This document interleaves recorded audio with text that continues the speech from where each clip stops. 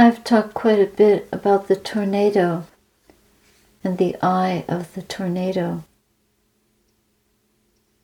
I spoke more about the wind circling around the eye than the eye itself. We tend to measure the speed and direction of such an intense windstorm, but we don't usually say much about the eye at its center.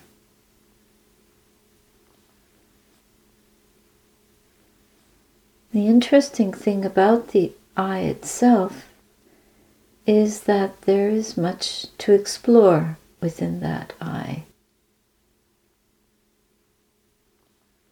That eye is actually I-ness. It's not an I, not a person. It's not a personality. And it's not an I-ness either, because that could quickly be thought of as an I with a dot-ness. The most valuable and unique aspect of the Buddha's teaching is that this I-ness is empty. It's actually empty. But we mistakenly perceive it to be full until we learn how to see. And learning how to see is not something we can do conceptually. Our conceptual instrumentation is flawed, not from birth, but from lack of training. This particular path of practice is an opening to this core, which is coreless. That's another thing. Language doesn't capture it. It's a core, but it's coreless. Like a banana tree. It's a tree that has no core. Most trees, if you cut them and look in, you find a core. But the banana tree has none. It's coreless. And if you take it apart, there's nothing inside it. Nothing at all. Absolutely nothing. So if you take this mind and study it deeply and look within it, look truly deeply within it, look deeply within it and see through, you find nothing.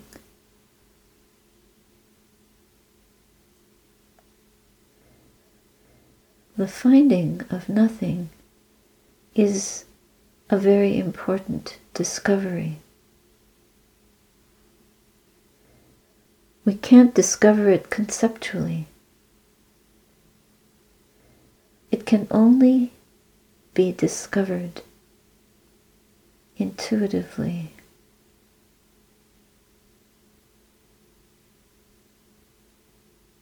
During the process of discovering, necessarily we have to go through steps.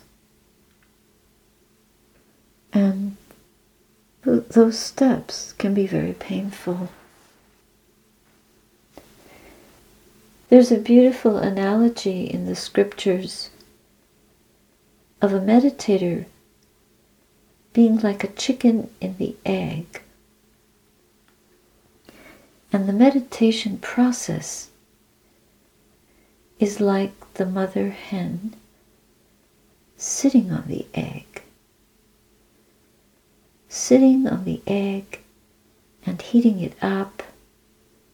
And when the conditions are right, then there's enough heat, but not too much. When the shell is mature and the little fetus inside is ripe to come out, then the thickness of the shell becomes something that the little chick can penetrate with its beak. And it starts pecking away until it makes a hole big enough for it to emerge.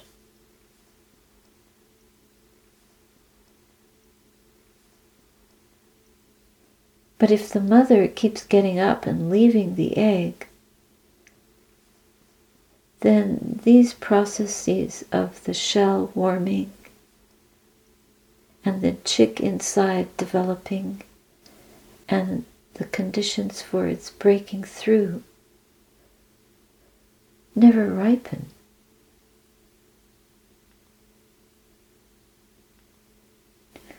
So that can be used to describe a meditation practice which is sporadic. It does not have within it the right factors to develop the conditions for the mind's ripening, the right warmth, the right attention, the right intention, the right clarity, the right consistency, the right commitment, the right effort, the right way of paying attention that warrants diligence, ardency, remembering to be present, to be studying, peering into the core so one-pointedly, so undistractedly that the whole process can mature and the chick can poke through the shell and see.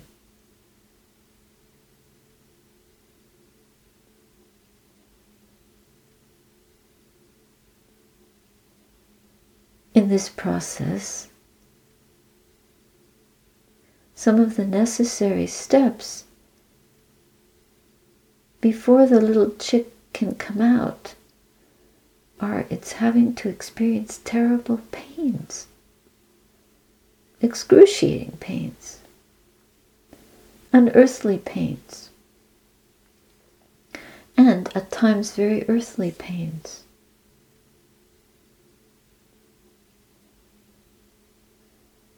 We feel all manner of pains, internal pains, external pains,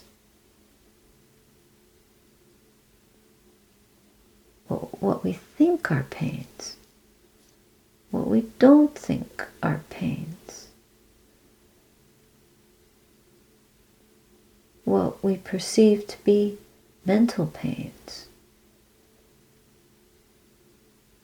what we perceive to be physical pains,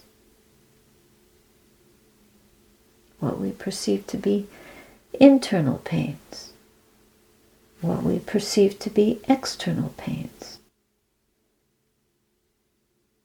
what we perceive to be social pains, what we perceive to be psychological pains,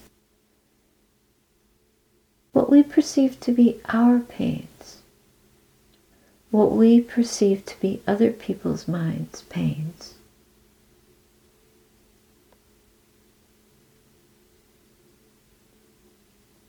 We engage in receiving those pains in ways that are unbearable.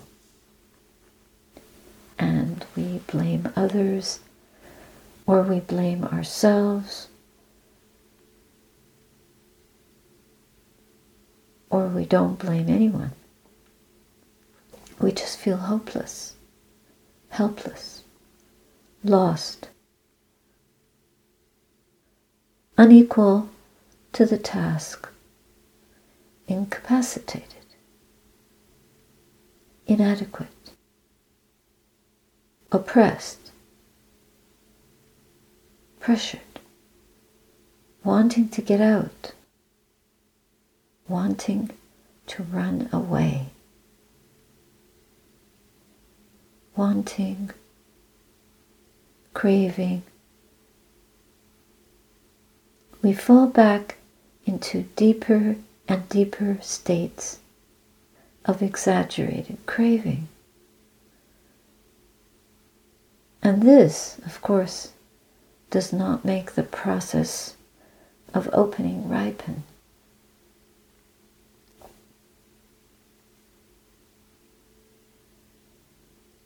It doesn't lead to the celebration of that opening, that ability to see through. Instead, it misdirects us. We flap around a lot. And in our flapping, we can create quite a mess. And we even feel worse for all our effort. Then we make up our minds, this is a waste of time. This is harming. This needs to stop. That's very common. It's classical. We feel sure this is harming. So we have to stop. That's to our detriment because all of us are capable of opening.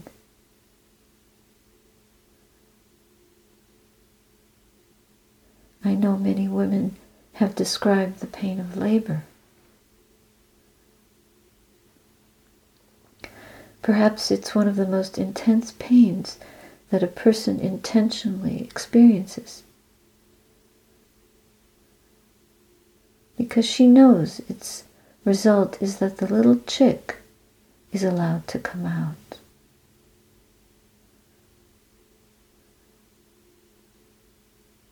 In this process, we don't realize that we are in labor.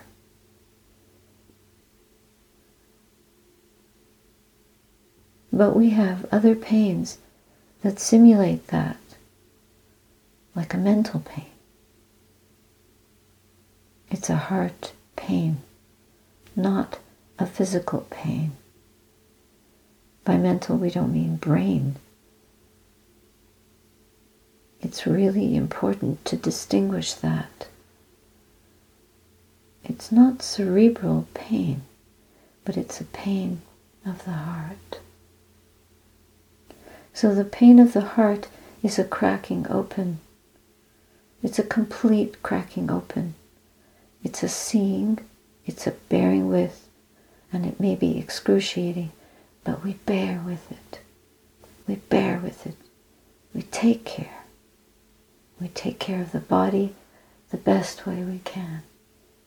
We take care of the mind the best way we can.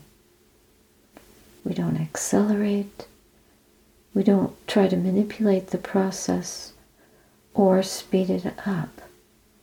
We are just patient with it, realizing that this is an important and difficult ascent. It's an ascent of the highest mountain, or it's a descent into the deepest possible space that exists in this world.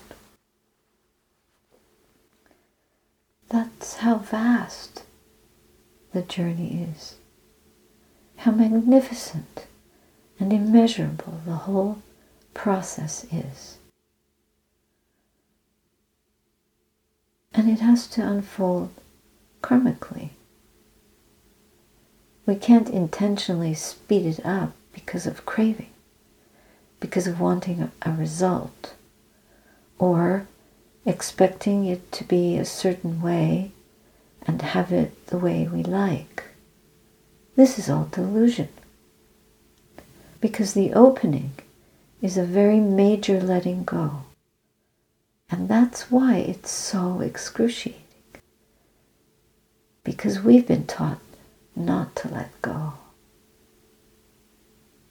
Yes, because we've been taught to cling, to own, to have, to possess, to increase, to inflate, to expand, to broadcast and receive results,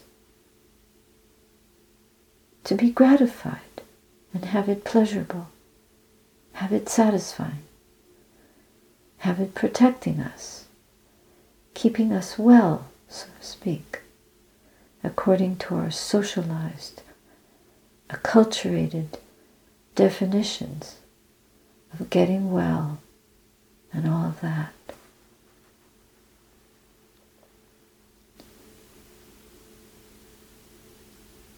But in this letting go, it's like the letting go of those little boys in the cave in Thailand experienced. They were in the dark.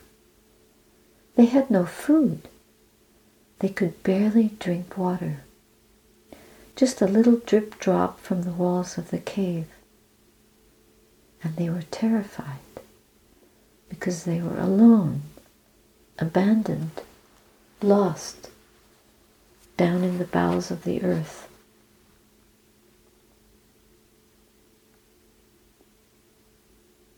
So what a magnificent thing they were able to do, because their teacher helped sustain them and guide them to be like little chicks in the dark within a shell, breaking through and able to see within their own body-mind process the corelessness, fearlessness, true deathlessness, the dying to the craving to get out, to be rescued, to be found. He was able to help them, and they were captive. There was nowhere to go, nowhere to run,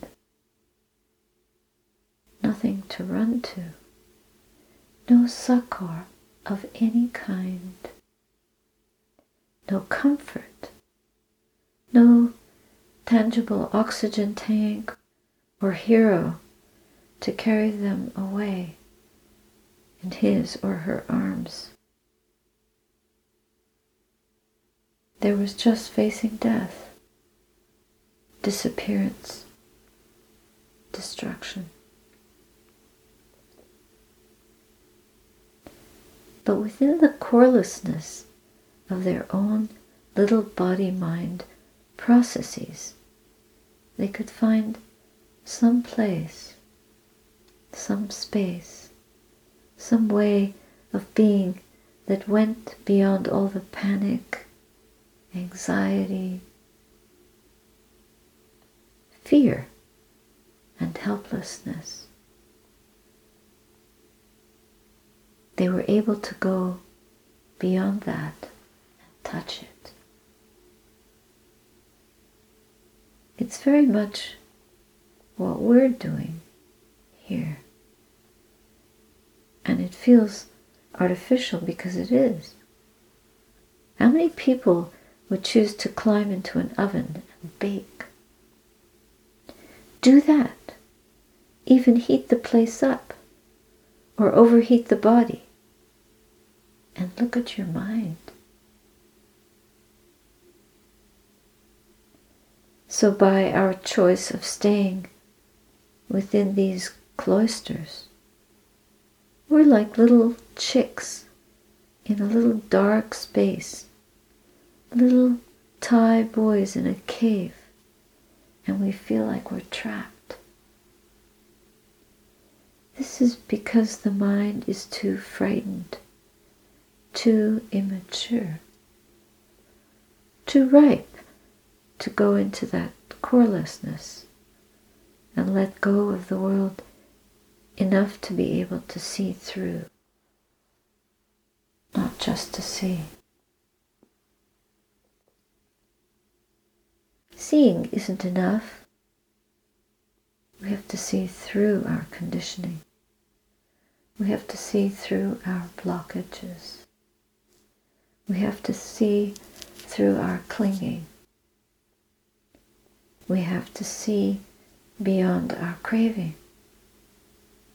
We have to see through our enslavement to having all the things that we can experience through the sense doors.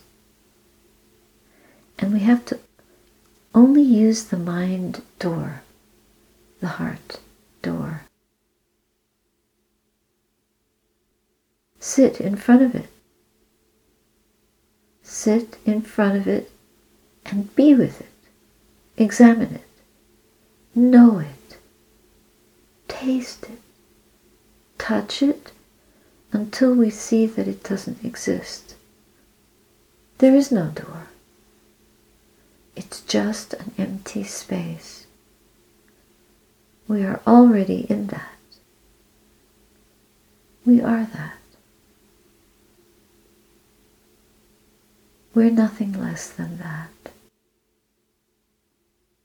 And yet, we are nothing. In the emptiness of all impurity in the mind, we begin to see through.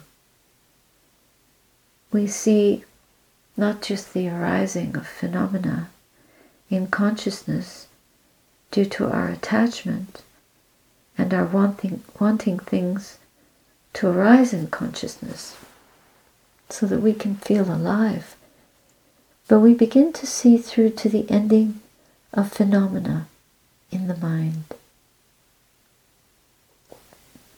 We begin to see through to the ending of phenomena in the heart, taking up one by one the detrimental observations of phenomena and what is detrimental to their emptying.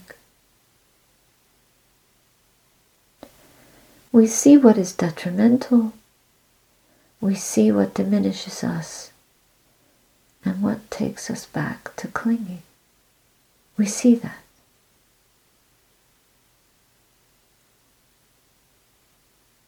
We see how it begins and how it ends. We see the ending of it.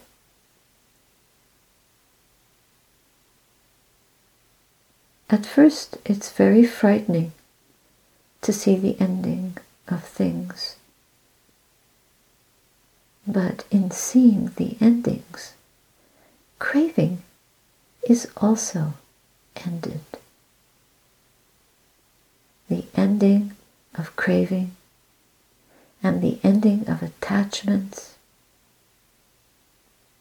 We see the ending of hanging on to things that we trust and that we don't even know we're hanging on to, because we haven't stopped long enough, perseveringly enough, committed enough to see through.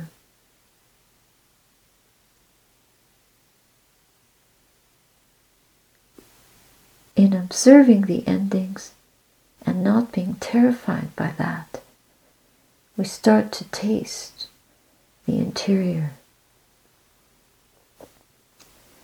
Tasting the ending, tasting the emptying out is a wonderful moment. And it gives us a sense of trust. And oh, what is that moment? Something to experience, to know, to feel, to be with, without being. burn everything for that.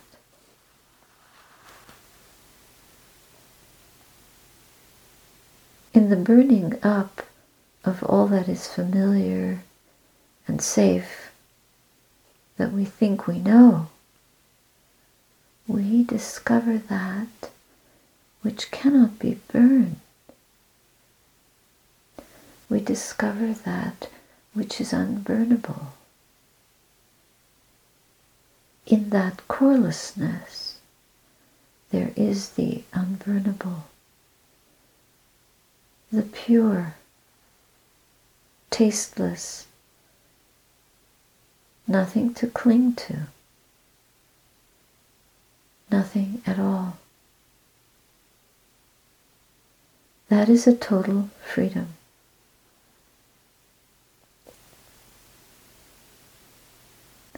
It's difficult to trust that there is something we have without experiencing it. Faith is a difficult quality to develop, but without it, we are lost. Lost in our doubt, lost in our ideas and our self-view, which is the biggest prison of all.